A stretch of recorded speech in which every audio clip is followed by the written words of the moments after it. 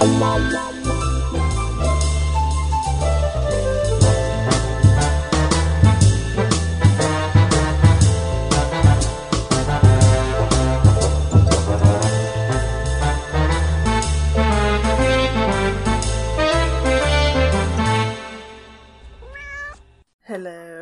Oh, hello. Oh, hello. Oh, hello there. How Fancy are meeting you? You here. On the interwebs. On the interwebs of Skype. Oh, yeah. Yeah. How are you? I'm good. Oh my god, can you hear that clicking sound? I sure can. Okay, great. That's Mushu being the absolute loudest. He is... I swear, he is the loudest cat, and everyone's like, oh my god, Mushu, so, like, quiet and refined and under the bed. No, he's so loud. He's on a completely different floor, and that is him using the litter box. Oh my god, that's him in the litter box? It sounded like he was right next to you, like playing with a toy or something. No, that is him on another floor scraping litter. Oh my god. Why is like litter... a little bandit. Litter scraping sounds are the loudest. I think cats are loud, but like litter scraping sounds are they're just like diabolically loud. Like I don't know why. That is the worst. That was Mom's one complaint about Mushu that she has ever made, is that when we were driving cross country and we had to stay in hotels and we'd be staying in hotel rooms, all three of us. And yeah, she would, like, I mean, he wakes me up in the middle of the night sometimes, but Mom's a light sleeper, so she would wake up like every time he used the litter box, and she would just be like, that cat is so loud. She would like throw pillows at him across the room. Oh my god, speaking of litter box schedules, this is maybe TMI, but I think Shadow has started pooping on my schedule. So just like every time you go to the bathroom, he's like, well, it's time. Yeah, because like he either follows me directly into the bathroom, like most cats do, like every time they go to the bathroom, but sometimes I'll also notice, because like, so I live alone, and like I will admit to leaving the bathroom door open often, because like why would I close it? I live alone. Of course. Right. And the cats need to follow, like Shadow needs to follow me into the bathroom and have easy access out when he gets scared of random shit in the bathroom. Yeah. Not actual shit, but it's like an extra step that you don't think of when you live alone. Yeah, exactly. Like, why would I close a door? I live alone. 100%. So yeah, I don't usually close the door, but I should maybe start, because the litter box, so I have I have two litter boxes, and one of them is in like a little like closet alcove in my little bathroom area. It's like outside, like I could close the door and like not see it, but with the door open, I see it. And there have been sometimes that Shadow, like I'll just go into like pee or something. Okay, I shouldn't have specified poop. I just wanted to say poop earlier, I suppose. But there have been so many times that like Shadow will follow me into the bathroom, or if he doesn't follow me into the bathroom and like, you know, do their little cat thing of like prancing around the bathroom while you're peeing, he'll like look at me like peeing or whatever, and then he'll like go to the litter box and pee himself, and he'll just like stare at me the whole time as if he's like, look, aren't you proud? And I'm like, do you need a reminder? Like, do you need to remember that I'm going to the bathroom, so you want to go at the same time? Like, what's happening for you? Maybe. I feel like Chuni sometimes needs a reminder, not just with peeing, but I mean, his reminder is every time I change the litter box, like as soon as the litter hits the box, he's like, I gotta poop. Yeah. Every single time. Shadow does that too. That must be some kind of like reclaiming of their space, or like they're holding it until it's cleaner or something. I hate that too, because it's like, I just cleaned this. No, for sure. Yeah, Chuni definitely holds it until it's clean. He, like, knows. And also, I mean, I will admit to being really bad. I scoop litter, and so I sometimes don't realize how gross it probably smells to them because I'm like, it's scooped, it's clean, and they're probably like, Yeah. So I'm definitely guilty of letting it go a little bit longer than it should, and Chuni will he will tell me. He will, like, run around the house and, like, face corners and scream into the corner, which I know is his threat of being like, if you don't change my litter box right now, I'm going to poop in this corner. It's the like the universal sign for, like, choking and all of that. This universal cat sign for change this fucking litter box right now. Chuny's universal sign for my litter box is too dirty for me to go into. You know, Murphy does a form of that too. She'll, like, do, like, these weird little chirps. It's never, like, super annoying. It's just, like, for her, it's, like, more, like, she doesn't usually move or do anything, like, ever. And so it's, like, the most activity she does. So I always get really worried about her, but I'm like, oh, you just are annoyed that the litter box is not as clean as you want it to be. Yeah. Well, speaking of... Speaking of poop. Speaking of poop. No, I was going to say, speaking of particular and prissy cats, we are back at the Cat Who series. The prissiest of cats. Mm-hmm. The fanciest aristocrats. Oh my god. The fanciest of cats. And the most pampered of cats. That's for sure. Qwilleran does his fair share of pampering already. Oh my gosh. Yeah, I was gonna say too, by the most, like, what's the right word for Qwilleran? Prissy too? Like, he's a little bit like, he's just so cantankerous and particular. Yeah, he's definitely particular. Also, not to start us off on, like, the very first page with not important details, but I feel like, has Qwilleran ever been described as handsome before? Because he was definitely described in this book as handsome. And I feel like my image of him went from, like, the dad and, like, the stepdad or the uncle in Harry Potter to, like, Tom Selleck. Well, I was like, wait a second. He's always been described as very, like, dashing and, like suitable, like, not suitable, that's the wrong word, like, an eligible bachelor, but that doesn't mean handsome to me. But, like, desirable too. Like, he's always been described as very, like, I kind of pictured him as, like, I mean, I think we've talked about this a million times before. Like, I've pictured him as very much not my type, but also someone that, like, I can recognize that people are, like people just are drawn to. You know what I mean? Like, it seems like he is always. But I actually did make a point to bring up appearance talk in this with you too, because, like, right off the bat, oh gosh, we did it again. By the way, we are reading The Cat Who Said Cheese. The Cat Who Said Cheese, woo! By Lillian Jackson Braun. Yeah, we already have some stinky cheese going on. The stinky cheese. I know. This book, yeah, I feel like Julie and I mentioned it before when we were talking about what book to do next, and realized we hadn't done a Cat Who book in a very long time, so we are back to our roots.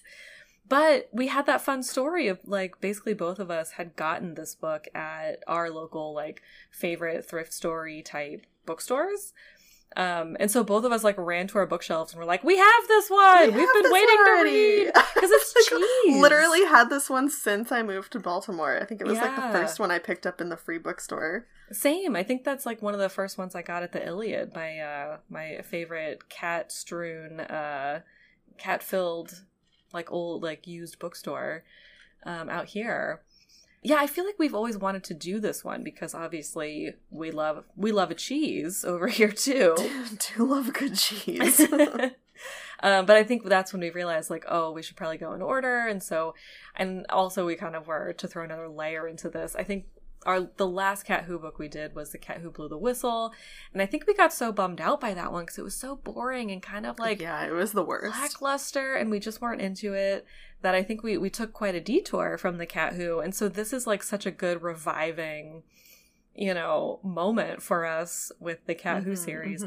Although I will say, already kind of problematic, this book. Yeah, already super problematic. I did notice that. And I feel like this always happens with Lillian Jackson Braun, is she starts off so rough with her descriptions. And then, like, you kind of forget a little bit along the way because, you know, she, like, tones it down with her problematicness. Yeah. But, yeah, I feel like the first couple pages, I'm always like, oh, wow.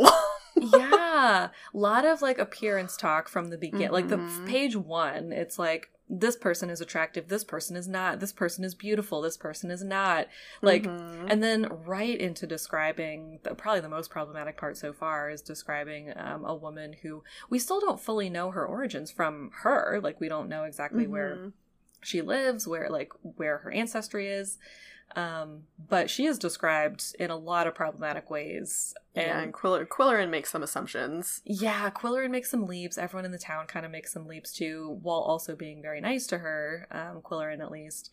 And I will say too, this really threw me back to like a different time in terms of, because I remember at different, maybe it was high school potentially, like there were different discussions that I remember in like, you know, English classes, literature classes about the merits of writing in an accent.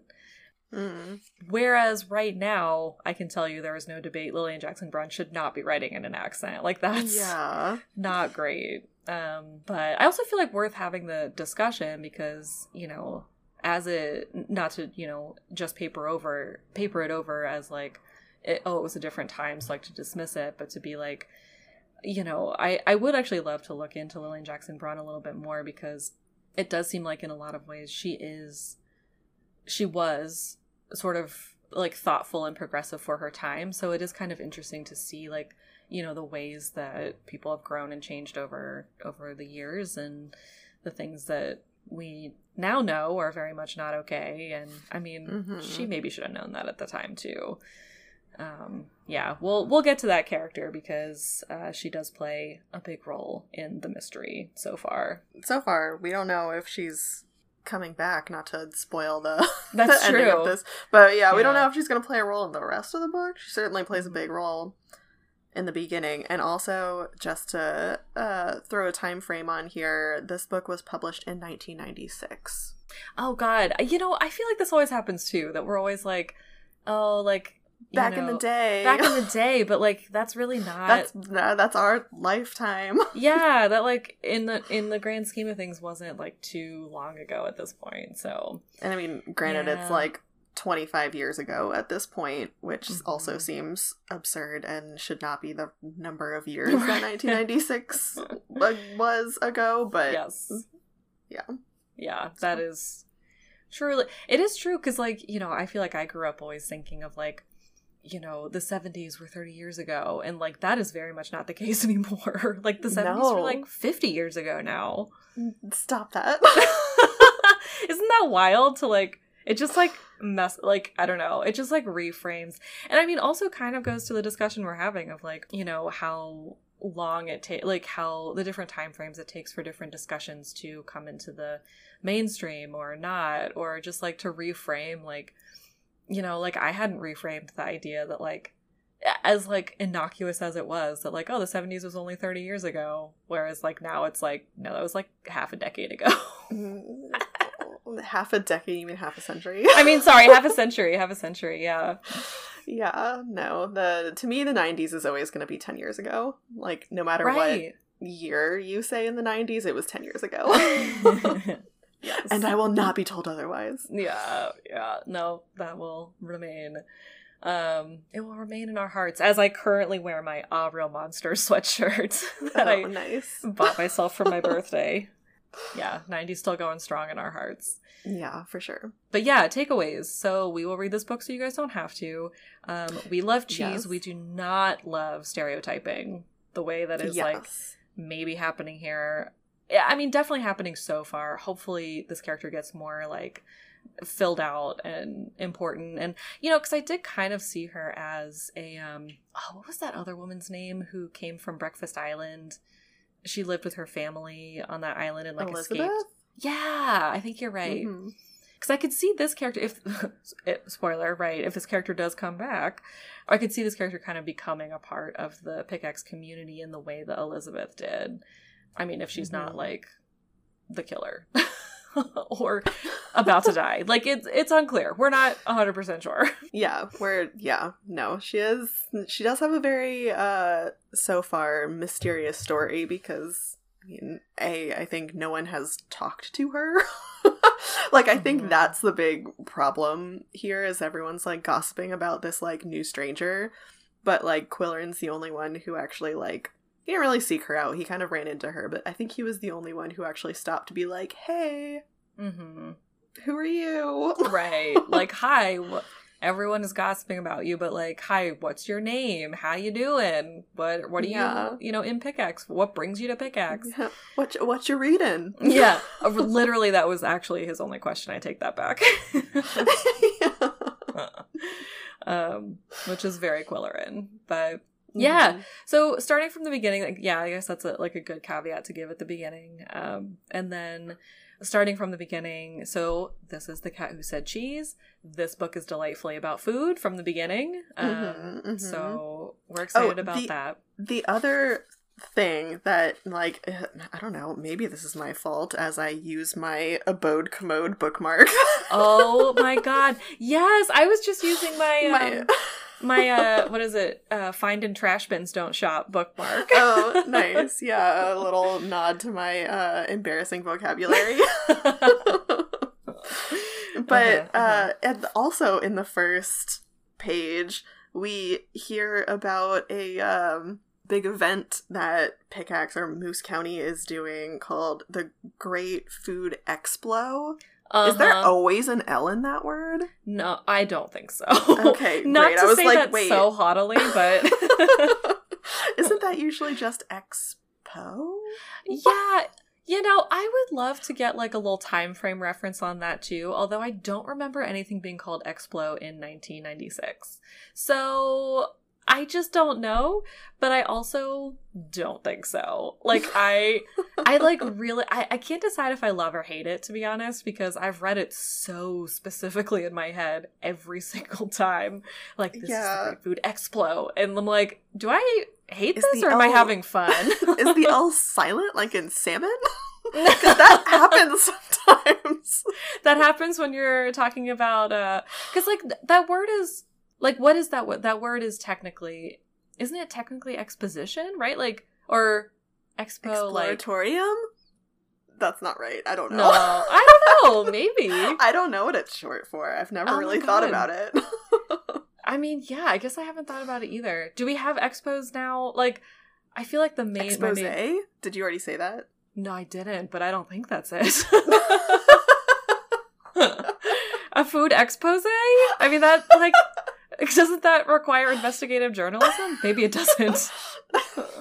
I mean, it might, but isn't Qwilleran an investigative journalist? I mean, true. Actually, that's true. We're in the right world, I guess, for that. Oh my gosh, that's so funny. Yeah, because I remember, okay, the last expo I knew was the book expo that I went to, which back in, oh gosh, probably 2009? 2009? Mm-hmm. And that was in New York, and it was like a big deal thing. But it was like the Great Book, the Great Book Expo. I think it was just called Book Expo, like, and then the year. Mm-hmm. But yeah, what is Expo? Hang on, maybe I should do a quick search so that people aren't like shouting at their screens, like, it means this, you dummies. What's Expo short for? Expo, yeah, and I don't know why it makes me think of like the World Fair. That's not an expo, is it? Oh, okay, it's exposition, which I guess, or large. Okay, so exposition, I guess, can also mean, because I feel like I know that, is that the same? Wait, exposition doesn't have an L in it either. Right, that's what I was kind of getting at, of like, oh god, like, I don't think that, if that's the right word, are they just doing a then cute... what's an explo? Like, okay, so what if, this might be far-fetched, what if this is a small town, like, cute version of expo, and they're doing explo, as in, like, an explosion of food taste, and, like, tastes of cheese. More than just an explosion of food in this section. Oh god. Okay. Please and Spoilers. Thank you for that segue. That was perfect and also a spoiler. Oh yeah. God, that's so funny. Well, we have questions from the beginning, I guess is what we're trying to say. Yes, correct. Right, including all the way down to the grammar and all the way up to Lillian Jackson Braun's choice of writing her, like, accents, but all the way down to explo. Adding an L to Expo. Yeah, adding an L to Expo. I wonder if we'll ever solve that mystery, that mundane mystery. Great. Food exploration? Exploratory. Exploratorium. Exploration, you're right. Yeah.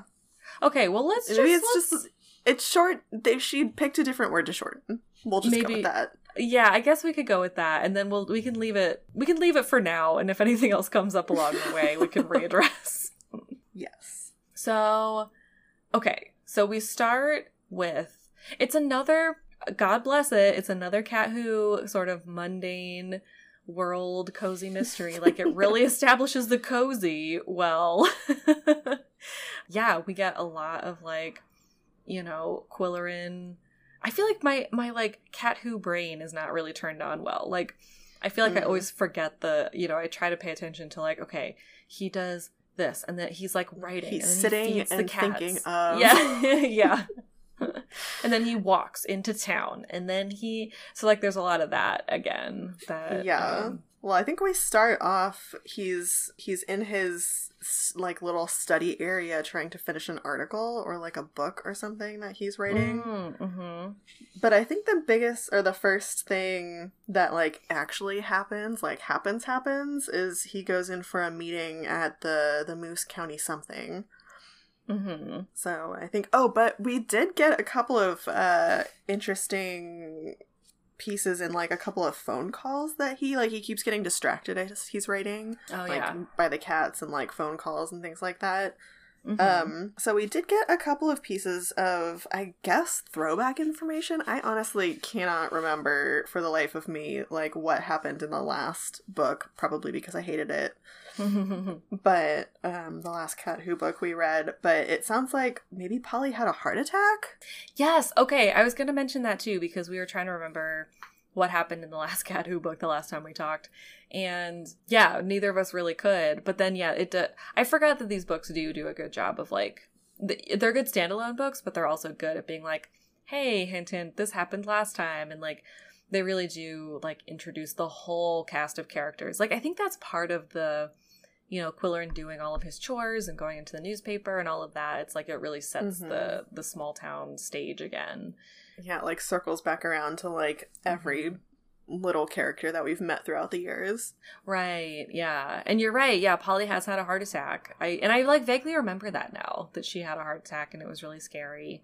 And now we know she's okay. I didn't realize that we did that was a cliffhanger that we were left Was on. it a cliffhanger in the last book? Man, we probably shouldn't have left it like that. Sorry, guys. Oh, right? Oh my gosh, if we did, that's whoops. Yeah, yikes. Didn't realize it would take a whole year to get back around to another Cat Who book. We're so sorry. But here we are now. Polly's okay. Fine. Yeah, she's doing great.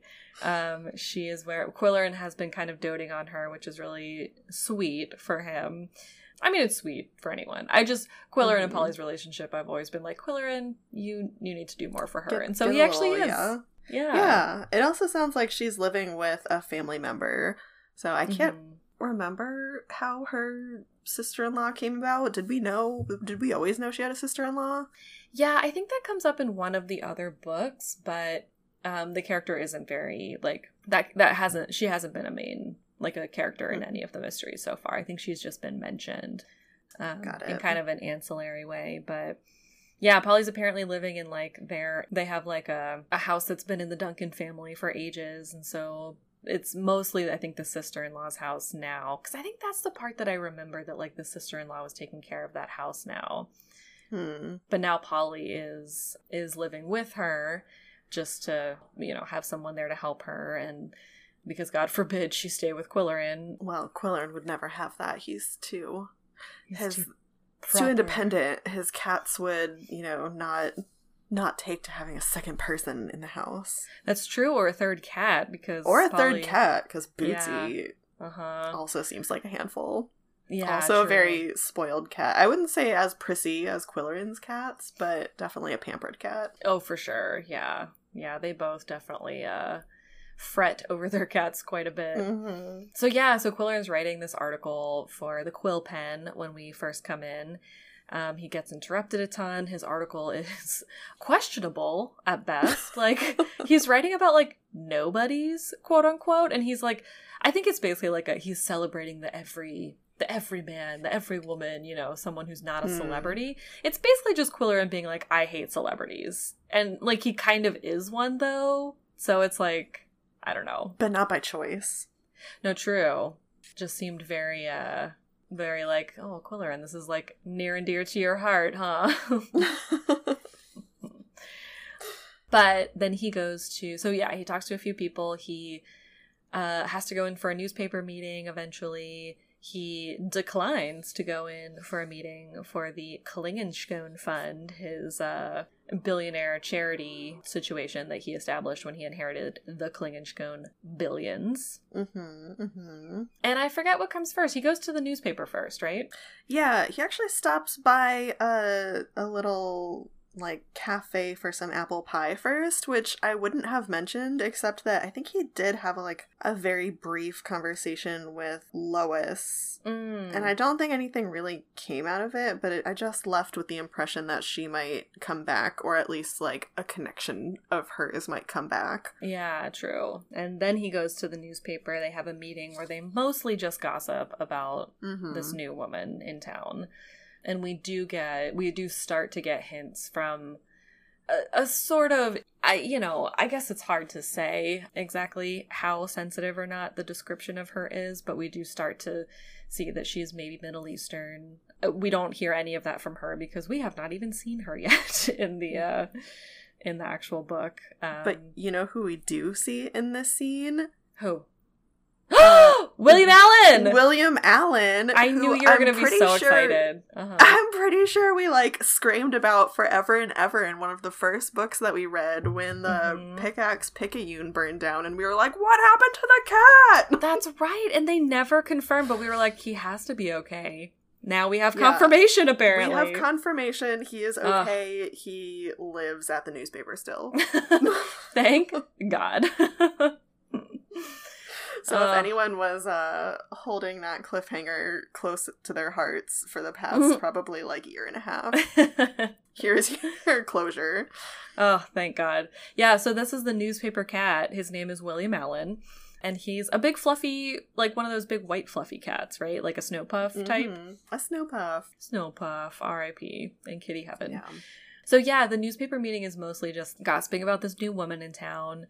And then Dwight Summers, the, like, PR man that we met at I think we've known him for a while, but he was featured prominently in the Breakfast Island book.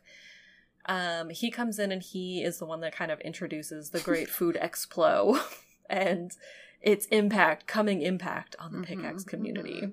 Yeah, and also, so to give some of the lesser problematic descriptions of this mystery woman, apparently she has come in and created quite a stir because she's staying in that big hotel, like the big old hotel, and it's one of those things where it's like, no one stays in that hotel. Like, the food's bland, it's just kind of like, you know? And, like, no one ever stays for more than a night, but she's been staying there for a couple of weeks. And so people are like, why is she here? Why is she here for so long? Like, why isn't she, you know, like, renting a place? So I think that, like, that's causing some of the mystery. And then apparently she always dresses in black as well. So everyone's like, is she in mourning? Like, why is, you know, like, who is this mysterious person who is, you know, I mean, it's a small town. I'm sure everyone new stands out, but again, for problematic reasons, I'm guessing she stands out more than the average guest. Yeah. And in terms of the all black wardrobe, I did think it was really interesting that Qwilleran, like, pegs that immediately to, this is later when he's actually talking to her, but he does say, like, she could have spent time in Paris. Her black clothing had such a Parisian, like, and, like, to be fair, sure, maybe her clothes did look Parisian, but it's also like, do you just think that, like, people in Paris and, like, New York City dress in like all black? Is that, like, your reference point for that? Also, do you think people in mourning, like, only wear muumuus? Like, people in mourning can also wear, like, fashionable black. Right. Yeah. Interesting assumptions being made by this small town community. That, like, for as much, for as many times as, like, they're shaken up, like, they should be a little more, like, a little more open-minded, I guess, than they are. Or maybe a little bit more, like, not even just open-minded, just generally more knowledgeable about the world outside of Moose County. Yeah, I think that's a good way to put it. Because it really does have a feel of, like, I think that's why we keep forgetting that this was written in the literal 90s, like late 90s too. And like I don't know that we really get confirmation of like the time frame that these books are like actually take place in, but they do feel so much older than 1996. Like they feel like, I don't know, just in a different era almost. But I guess that's maybe just the combo of the old town or the small town, like the small town vibe, you know. So I think it does. It definitely has like a small town like bubble feel where it's like they're surprised every time someone comes into town. They're like, oh, the outside world, it's creeping in. Yeah. Which like, but then at the same point, like they have the Qwilleran Fund, which they make a point to talk about in this. So we read the first fourth of the book, per usual, and in this first fourth, like they talk about all of the plans that, you know, all the things the Qwilleran Fund has already done for Pickax and all the things that it's, like, planning to do. And it involves a lot of, like, bringing in tourism, like, setting up some, like, really, I mean, like, still locally sourced, but, like... Yeah, like, ecotourism. Yeah, like, independent businesses, and, like, it kind of goes into the food theme as well. Like, some of those things are, like, turkey farms and... Beekeepers. Oh, yeah, beekeepers. Yeah, things like that. So... You know, for as much as, like, yeah, they of all small towns should be a little bit more up to date, but they are not, very much so. They are not. So, okay, so after the meeting, he does a little walkabout in town, and he buys some very fancy cat foods, aka actual seafood. Yeah.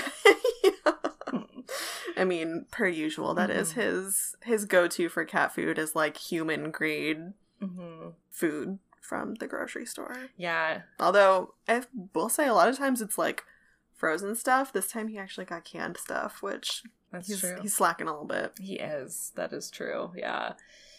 Even in the same breath as he mentioned how good he is at defrosting stuff because he does not cook himself. No, he does not.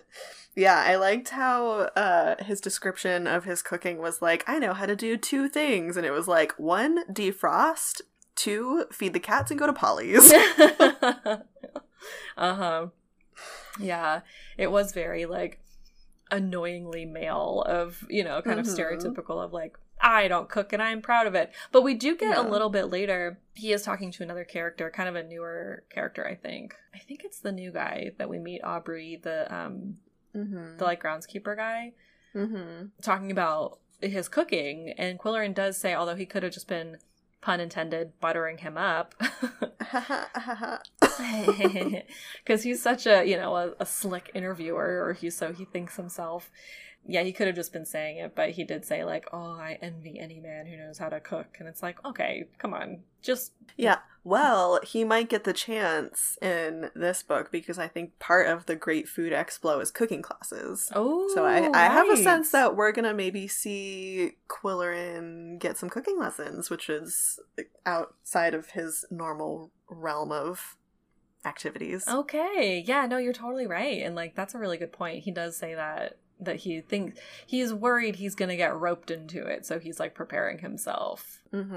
Yeah, and then he immediately does some food themed book shopping at the local bookstore. Yeah, gets a nice stinky cheese book. Yeah, oh my god, he gets Polly and old recipes, like an old cookbook, which I have to admit I love an old cookbook from like an old used store, or an old used bookstore. But yeah, he gets the stinkiest book full, like, is it about Limburger cheese, or is it just about cheese in general? I can't remember. I think it's maybe just about cheese in general, but it's the I have the title right here, Great Cheeses of the Western World, a compendium. Oh, so Great Cheeses of the Western World. Love it. Assuming that covers a number of different cheeses. It probably and does. I'm also assuming it covers a lot of stinky cheeses, because whoever owned this book before seem to infuse this book with all of their stinky cheese smells. Yeah, like eat like blue cheese directly off the cover of this book. Yeah. Maybe like rub it into the cover of the book. Like close it into the middle and then stick it in a drawer to ferment. Truly, because it's like dramatic. I mean, we should also, as I'm saying it, I'm like, oh, but Qwilleran is super dramatic. Qwilleran is pretty dramatic, but I mean, a raccoon found it. Yeah, spoiler alert, later that night, Qwilleran brings it home, and he, like, puts it in the tool shed because it smells so bad. Like, the cats get really, like, offended by it. So he puts it outside in the tool shed, and then he passes by it later, and is like, this is too smelly even for outside. So he fucking buries it in the ground. And a raccoon finds it. And then a raccoon digs it up. Like, that's dramatic. Maybe that's Lillian Jackson Braun being dramatic. I know it's like so dramatic, it's absurd, but it's also like, this is really specific. Did this happen to you? It's true. And we've talked about that before. I feel like Lillian Jackson Braun, she really does get the either like small town or just like the things that you can't, like, you know, the whole like cliched phrase like truth or you're right, truth is stranger than fiction or whatever the phrase is. Mm-hmm. Of like, yeah, I feel like we've asked this before of like, did this happen to you, LJB? You okay over there with your raccoon book? Yeah. Oh god, I do like the idea that a raccoon was just like, oh my god, I want to learn about the cheeses of the world. Yeah. This smells like trash. Yeah.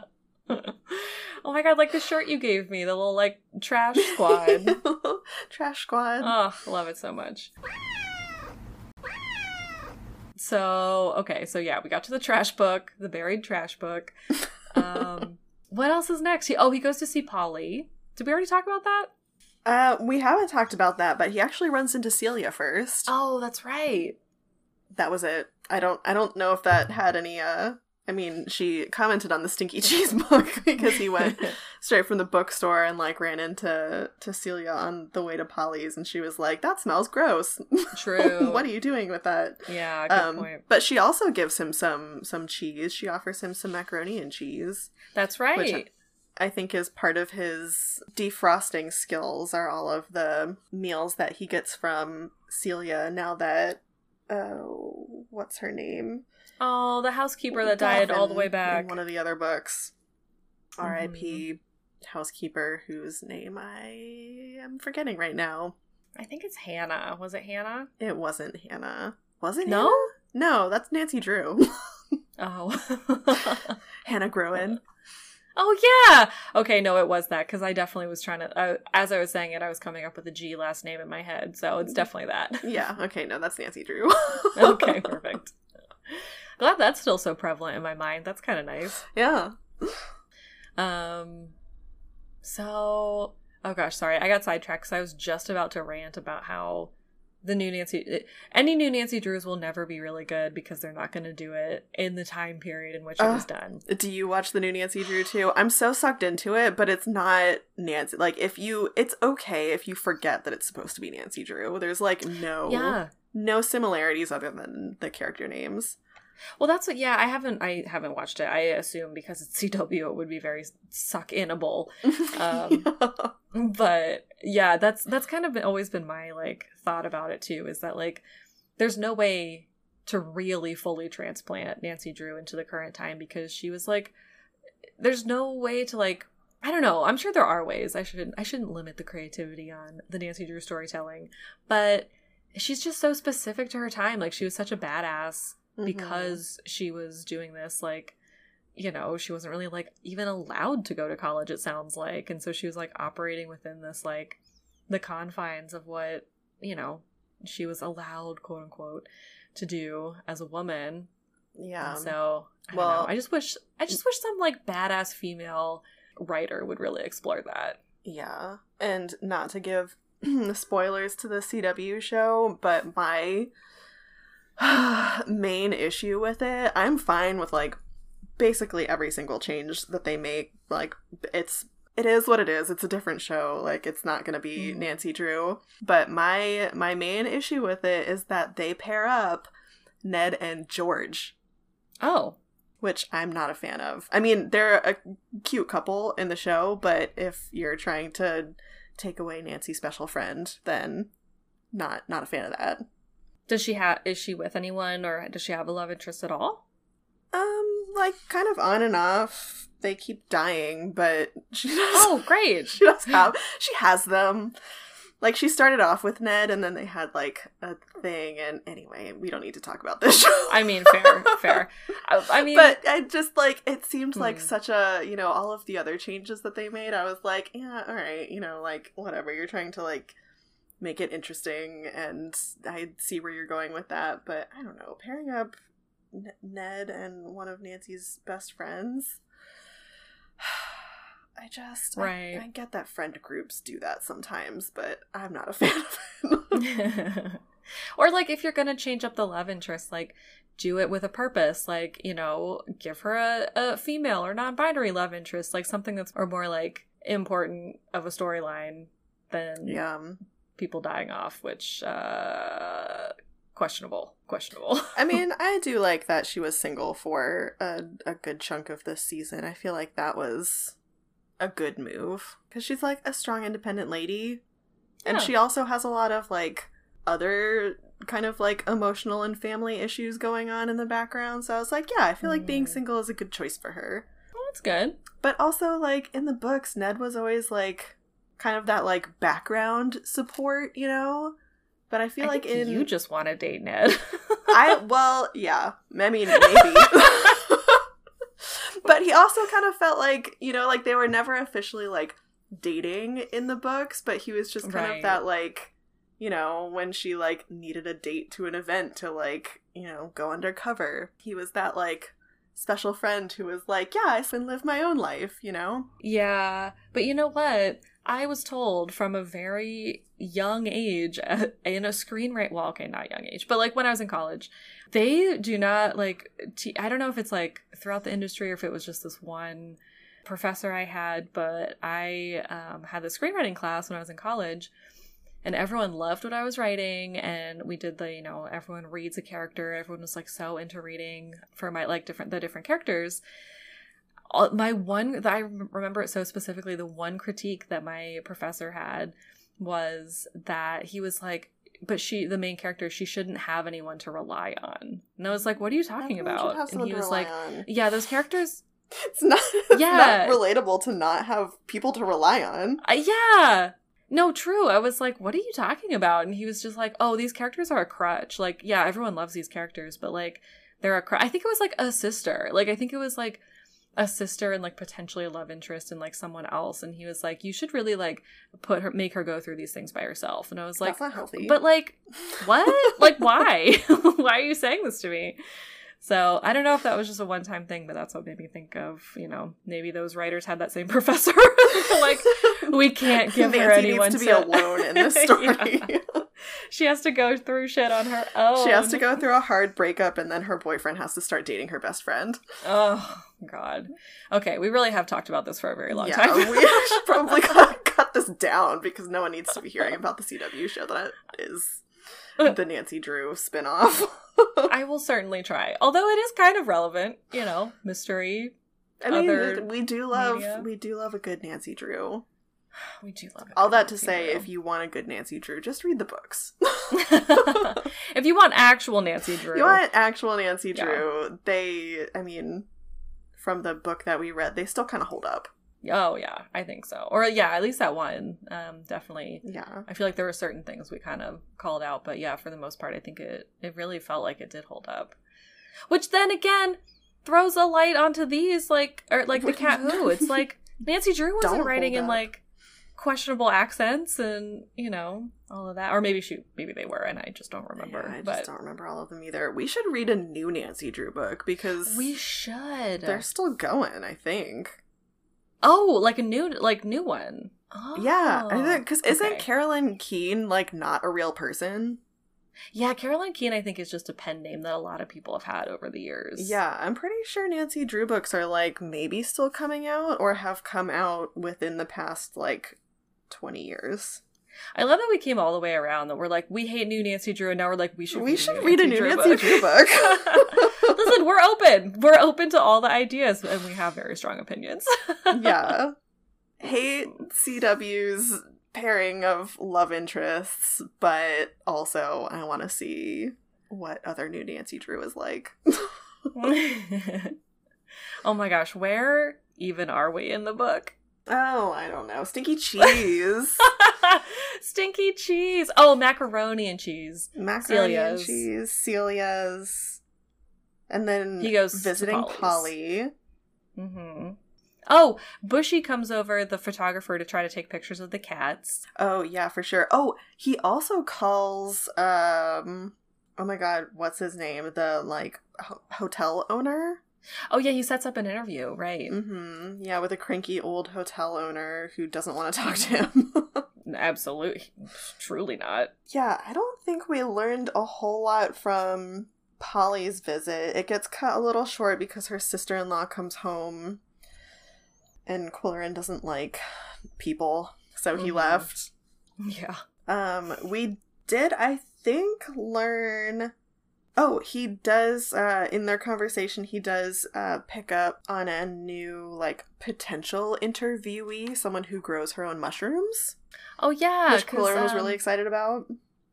Yeah, the Eternal Volunteer. I guess she volunteers at, like, a ton of places around Pickax, and she also volunteers for Polly at the library, and so she brought some, like, fancy shiitake soup to Polly, and Polly, I think, had to maybe only try a little bit, because I think it had too much cream in it for her, since she had just had a heart attack. Sounds delicious to me, though. That sounds... I know, I kind of want that, like, right now. Cream of mushroom soup? Yum. Oh, I love a cream of mushroom soup. Yeah. Oh, so good. Qwilleran also said no to a pickle making business, which was offensive to me. I am a big fan of pickles.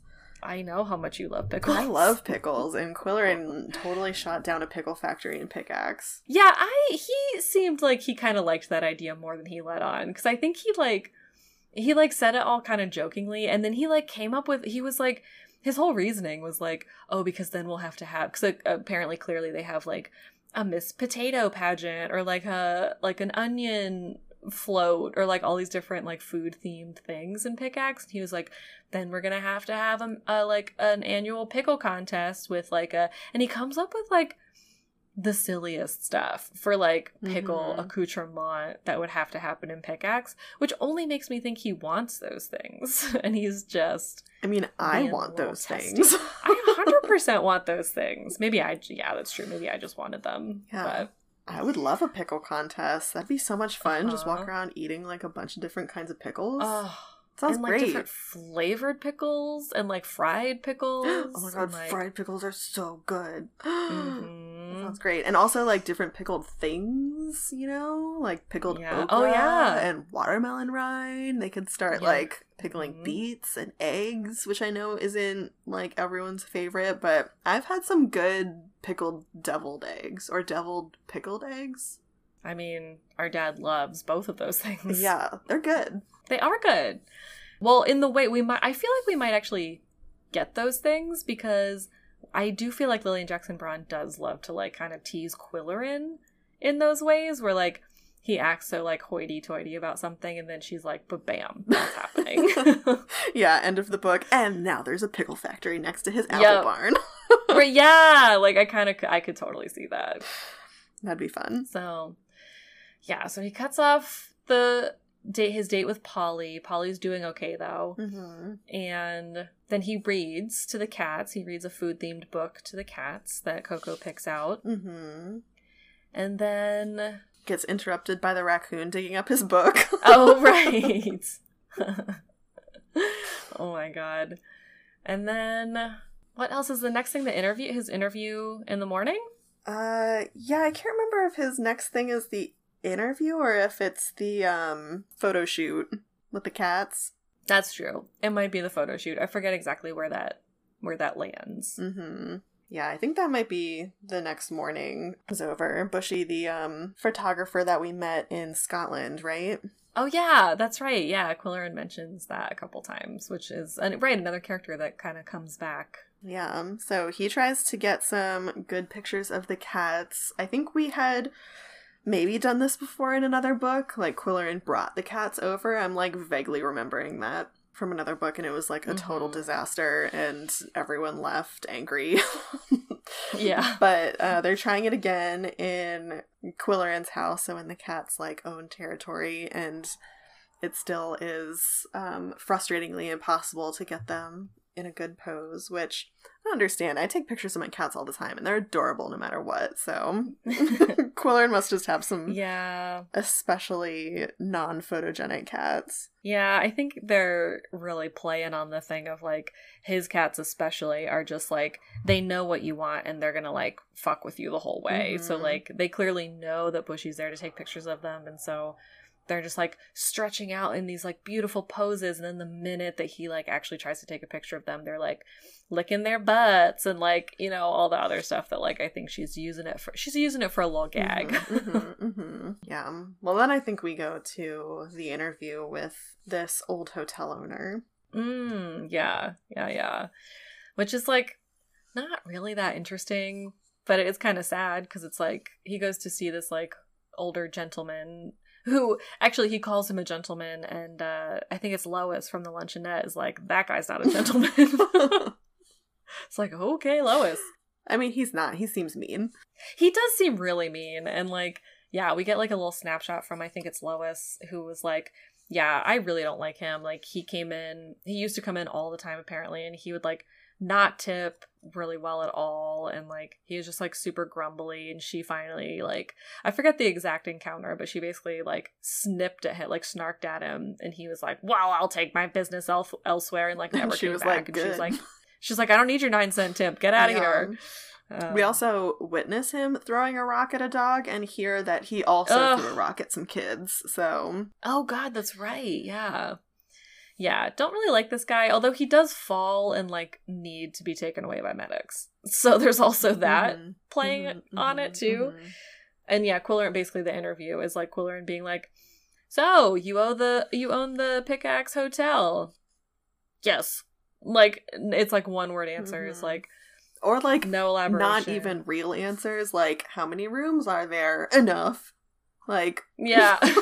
Okay. How many bathrooms? Doesn't matter. It actually matters a lot. Yeah, we really need to know if there are bathrooms in there. Yeah. But a lovely gentleman. So after this poor guy's, well, poor/mean guy. So not feeling too bad for him, I suppose. But this guy is taken away by the medics. Yeah. Also, we can't feel too bad for him because he falls on his way to hit a dog with a stick. So that's that's true. It's like maybe karma. I forgot that's how he falls. And we also find out too, so he falls on his, like, front porch steps, and then within minutes we meet this really lovely guy who is, like, apparently a whiz at, like, repairing things, and he's actually just been hired by Nick Bamba, Qwilleran's old friend, who apparently has done every different every job in the book. Every job in the book, every entrepreneurial activity in Pickax. And is currently helping one of the turkey farms and, like, beehive places hire people, has hired this guy to be their, like, head groundskeeper person.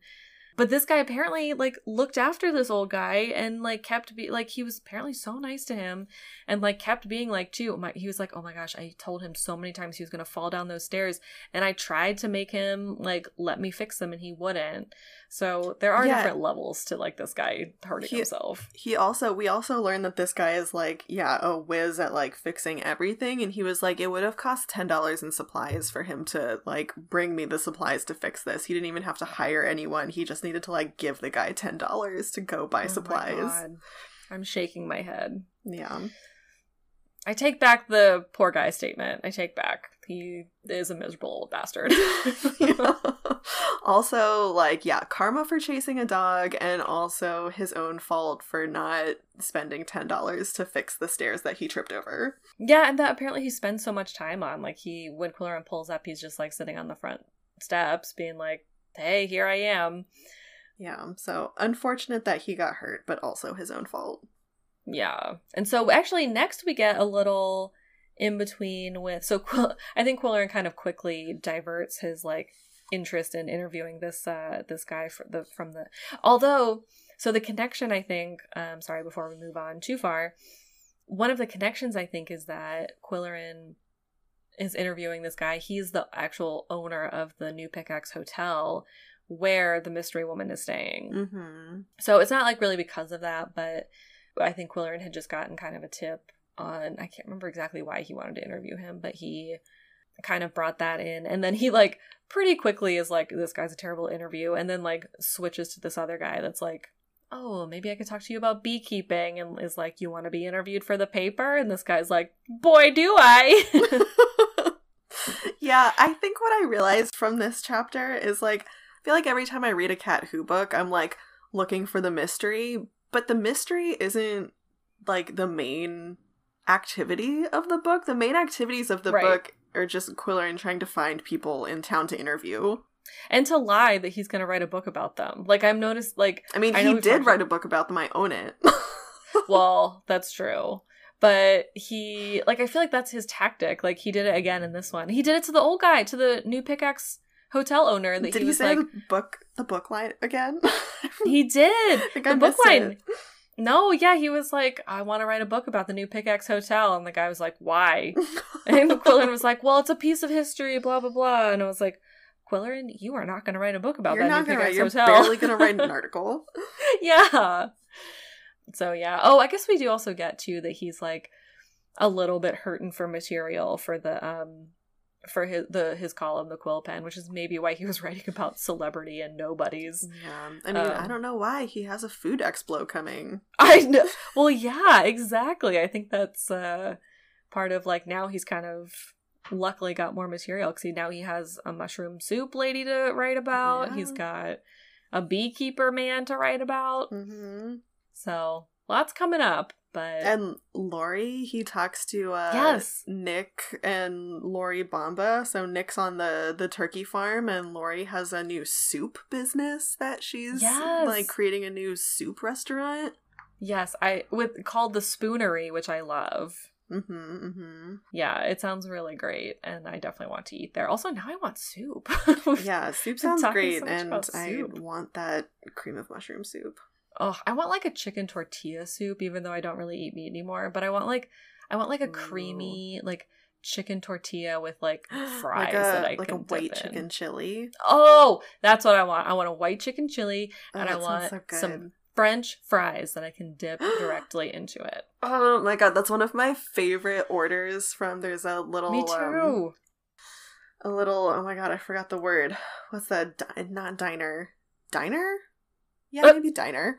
I don't know what else it would be. I don't know what else it would be either. Restaurant?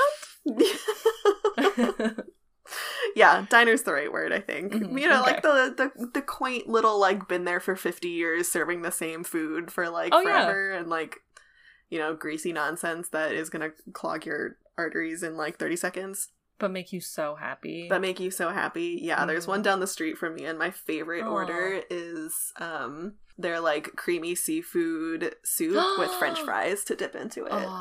Oh, and you're in Baltimore. You probably have such good seafood, too. Seafood here is so good. I say as if I don't live on the water, too, in a giant port city. LOL. Yeah. But yeah, no, I bet that sounds so good. Oh my gosh. Yeah, it's delicious. Well, this book is apparently only going to make us hungry because, I don't know, is the next thing... Because there's more food. Like, there's more food even wrapped up with this mysterious woman and his encounter with her. Oh, and her food sounds so good, too. Her food sounds so freaking good. Yeah. Yeah. Her food, actually, so I know she was making, like, it's not sarma. In Albania, it was called sarma, the, like, grape leaf wraps. Yeah, oh, yeah. So I know she was making that, but it made me want, so in my, like, northern town of Albania, in the south, they called the grape leaf and, like, rice and meat wrap, they called that sarma, but in the north, they made, like, it was, like, a cabbage stew that they called sarma, so it was, like, cabbage wraps in, like, tomato sauce and, like, with like, you know, meatballs on the inside, and it was so good. It made me want that. Oh my god, that sounds so good. Oh, yeah. So basically, Qwilleran, his next move is that the cats are acting weird, Koko especially, which, as we know, either means death or abnormal activity. But Qwilleran interprets it to mean he wants to go to the beach house, or the, like, beach log cabin, which I don't think I realized that his log cabin is on the was on the water. But... yeah, I don't know if we've ever had Koko act weird and Qwilleran was like, yeah, of course, take a walk on the beach. Yeah, that felt like new information too. What? It was like normally... Has that ever been a, like, cue that Koko has given? Yeah, I don't know. I mean, I feel like when he does that, right, it's either like a dead body or it's like Qwilleran takes him for a walk, like just around the neighborhood, you know? And so like, yeah, I don't know, like he's ever actually taken him to, right, been like, oh, this is Koko's sign to go to the beach. Like, that's where we gotta go. I'm not even sure I knew Pickax was on the water. Like, I knew we had Breakfast Island, but I thought that was kind of like far away. Yeah, I kind of got, like, because there was at least one, I forget what book it is, but there is talk of a couple other, like, kind of like lakefront towns that are close by and like fishing and that kind of thing. So I think it's along those lines that like it's closer to, oh shoot, what's that other county? It's like the next county over, not Lockmaster. Burr. I think it's over either in Burr County or like near Burr, because I think that's where that other town is. I forget. Oh, it was the book where the old guy goes missing and his car's by the airport.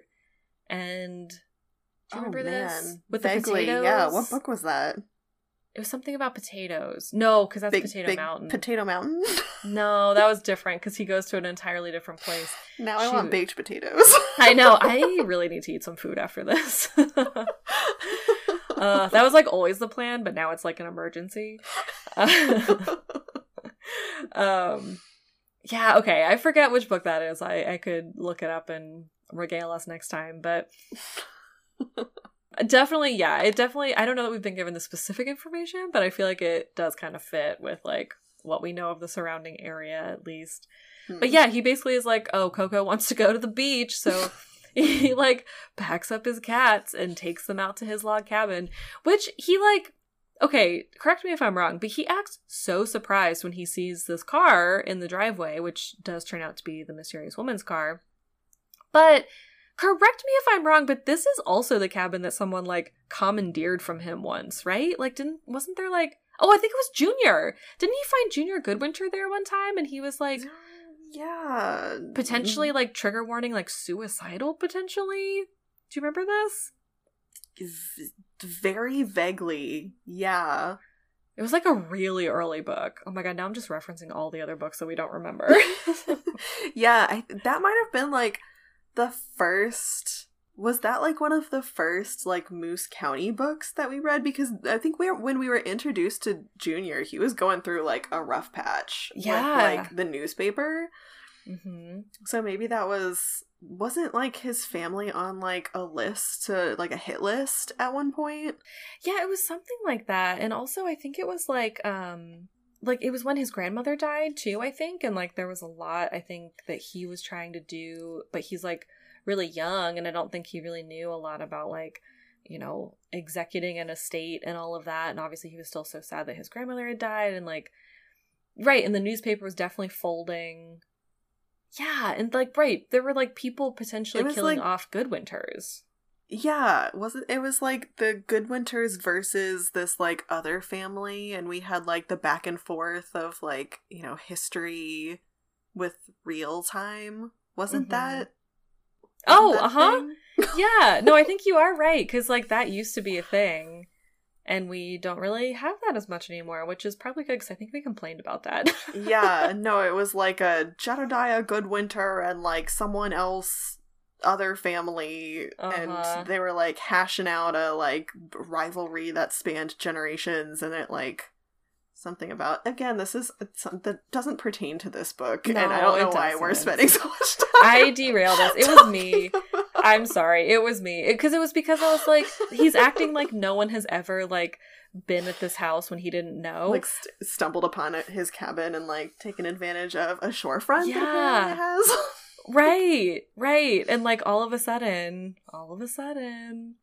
But, wasn't this also the cabin that he, like, almost died at that one winter? That was, wait, I think it maybe was. And then he, like, mysteriously stumbled into Polly's house, and we had our, like, the closest thing we've had to a romantic scene in any of these books. Oh my god, that's right. And we think they, like, might have had sex, but we'll never know. Yeah. Although we got news like 6 books down the line that this cat was still alive after a Pickax like newspaper fire, so maybe like 6 books down the line oh my god, we're gonna get confirmation that Polly and Qwilleran actually have a physical relationship. Well, one can dream. A cliffhanger that has not been solved. Oh my god, truly the sexual exploits of Qwilleran and Polly. Well, so yeah, the history runs deep in this cabin, and so Qwilleran takes the cats to the cabin. He sees this this car and does kind of immediately know that it's this mystery woman because everyone knows that she's been driving around town in this airport rental car, and so it has like an airport rental sticker on it, and he's like, got her. He also, like, very questionable also is like, I trapped her, and it's like, you don't need to put it like that. Like, I know that he's gonna be nice and he only wants information, but like, oh my god, especially it seems a woman of color, you really don't need to word it like that. Yeah, like already trying to like avoid people maybe. Yeah, exactly. So anyway, he does a good job of like, he's like, I don't want to scare her, which is like thoughtful. So she's like out on the water or out on the like beach area. And he kind of comes up on her and is like, or shouts from a distance. Stomps up on her. He does, because he's like, I don't want to like just be there and so like scare her, surprise her. So he's like, hello, like, down there. Yeah, shout out of nowhere. Yeah, yeah. But this is where we do learn a little bit about her. We do unfortunately get the accent written in, which is not great, but she does seem really lovely. Like her name is, I hope I'm saying this correctly, Anush. Yep. Is that how you... I just had to look it up because I don't read names. Yeah, you are very bad with names. Yeah, no, that sounds right. Okay. And so, yeah, it's like kind of a sweet conversation. Like she kind of tells Qwilleran, she's very nice. She's excited to see the cats. And they kind of have a little... She's like, oh my gosh, I'll leave. Like, this is clearly not my place here. Like, I'll go. And Qwilleran is like very nice. And is like, no. Like, you can stay. Like, we'll hang out. And like starts asking her a few questions. And it turns out that she is a chef, basically, and is in Pickax to try to open a new restaurant. And she wants to open a Mediterranean restaurant, which is where the great-sounding grape leaf wraps come in. Yeah. She also complains a lot about the food in Pickax. Yeah. And Qwilleran's like, yeah, no, I feel you. Oh, yeah. We also got, it wasn't part of this conversation, but in a part of another conversation, we got a throwback to that dinner that Qwilleran had with Polly in the hotel restaurant where the butter chicken like squirted all over his jacket, and he was like, this isn't the same kind of chicken I ordered, like this isn't a chicken Kiev, it's a chicken something else. He will never let that go. We will hear about that in every book after this. Yeah, which I thought was really funny, and also just a very pampery Qwilleran type of complaint to have. Yeah. But yeah, in this conversation with the woman, he's like, oh yeah, how's the food? And she's like, oh, not good. Yeah. This hotel chef, like, I tried to teach him some things, but he just can't cook. No, right, yeah. And it's right, it sounds like she's in town, perfect timing, like the food expo's happening. But very quickly, so they make these like really sweet plans where like she's like basically like, oh, like for your trouble, like anytime, like I'll make you anything. And he basically is like, I'll run out to the store right now. He's like, now? Food? Yeah. He's like, he's so food motivated. He basically is a dog or like one of his cats. But to be fair, I mean, she was the one who was like, oh, you have some wild grape leaves here. Like, I can make these right. delicious wraps. I don't like the canned stuff, so I can use your, wild growing grape leaves. And he was like, yes. Yeah, he was like, absolutely. I'm leaving to go to the store right now. And so this is really it. This is kind of the climax, the denouement of this section, is that he careens into town, screams to the grocery store to get what he needs. And while it's happening, while he's shopping, everyone hears a giant explosion in downtown Pickax. Mm-hmm. And so everyone goes running outside, and it's the new Pickax Hotel has exploded. Yeah, or at least one of the rooms has. It doesn't seem like the whole thing came down, but yeah, like a very targeted explosion. Yeah, and they do come out with a body bag, which Qwilleran doesn't stick around to really find out who it is. He turns on his radio, and he then jets back to the cabin to try to tell Anoush about this. Mm-hmm. Yeah, because staying there. I think she was staying there, but I think also in their conversation she had said something about like being given a room up front.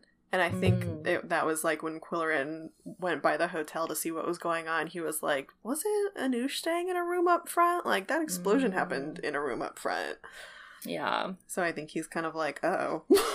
Like, gotta go back and tell her / maybe warn her? We don't know.